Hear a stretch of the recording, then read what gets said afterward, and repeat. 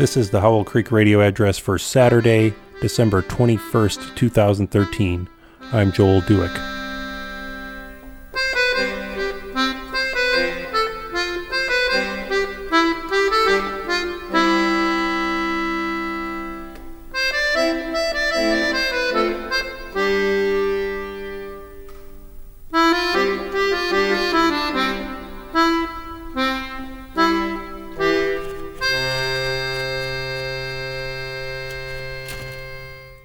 There were a few minutes during a meeting at work this week in which we all became collectively aware of a cat. Not a cat that had wandered into the room, nor a cat that any of us owns, but a cat belonging to one of the elderly residents of the facility. No one had, in fact, seen it or even thought about it for quite a while. Thing is, its owner has been in the hospital for a couple of weeks now. One of the group had been keeping house late at night, blissfully free of any thought of work or woe, when she was struck with a question, right out of the clear gray sky. Where was Dorothy Duffer's cat? So there it is in my notes from the meeting, a marginal bit penned in block caps, which reads, "Cat might be dead." Now that we'd all collectively realized this, people were going to go to the apartment, make inquiries, poke about with ginger steps and trembling noses.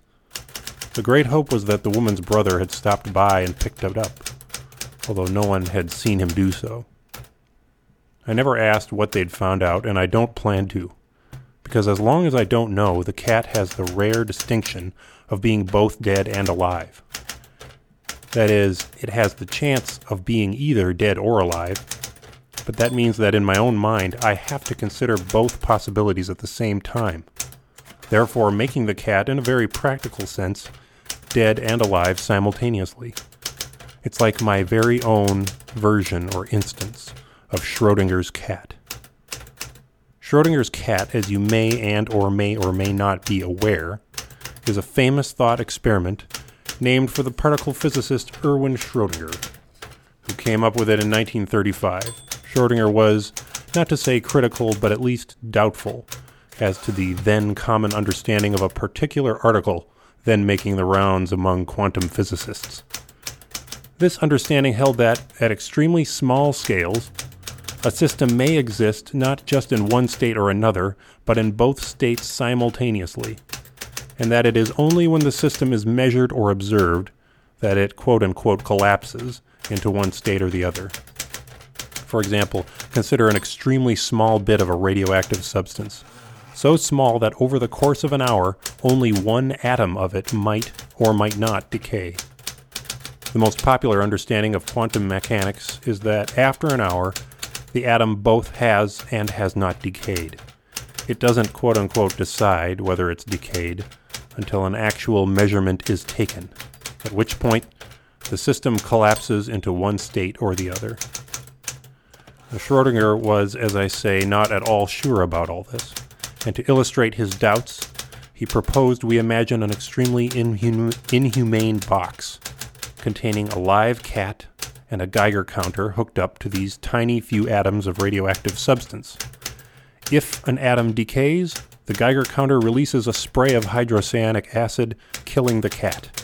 If no atom decays, the cat lives. The 1935 understanding of quantum mechanics applied to this scenario would hold that after an hour, until you looked inside the box, the cat would be alive and dead at the same time, which is clearly ridiculous. Schrödinger and Einstein shared a good scholarly laugh over it. So now at work, I have my very own instance of Schrödinger's cat. As long as no one tells me whether or not they found it gathering dust, or worse, in a closet, or whether the brother had in fact descended upon it as a ministering angel, the cat remains deliciously unresolved. It has withered through starvation in the apartment, and it is roaming the parking lot by the light of the full moon. As long as no one knows for sure either way, it can literally have the best of both worlds, this one and the next.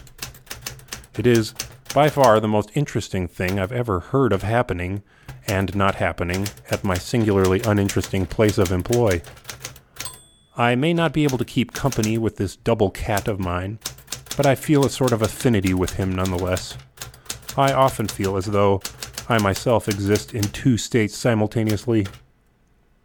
The one that remains at this job for another year, then 3 years, then 5, each passing season finding me more comfortable with the mindless tedium and making escape that much more inconvenient, finally winding up an obscure old duffer with a paid-for house.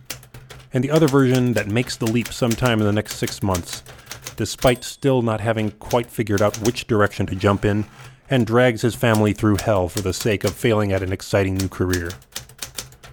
Both of these future versions of myself exist simultaneously.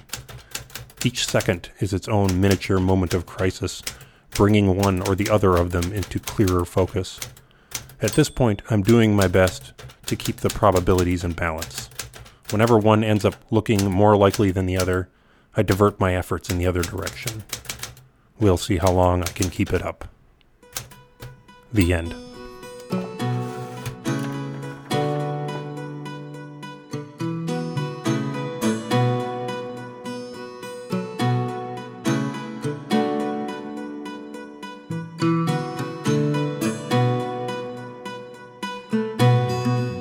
Thanks for listening to Howell Creek Radio. I'm Joel Dueck. If you're a particle physicist and rightfully appalled by the violence I've done to quantum mechanical theory in my 30-second explanation of Schrödinger's cat, you can go to our lovely website at howellcreekradio.com and leave your comment on this episode. If you're also simultaneously and inexplicably fascinated by the sound of my voice and my libertudinous way with words, you can also subscribe to this podcast for free via iTunes, email, or RSS, ensuring you automatically get new addresses as they are beamed from our unlicensed radio station deep within the Superior National Forest. By the way, Dad, in case you're listening, I just thought you'd appreciate that Schrödinger's cat is, in fact, a legitimate example of a reductio ad absurdum. Follow us and get in touch on Facebook, facebook.com/Howell Creek, and on Twitter @Howell Creek. Howell Creek Radio has no sponsors. The text of this podcast is released under the Creative Commons 4.0 Attribution International License. Man, that's a long thing to say.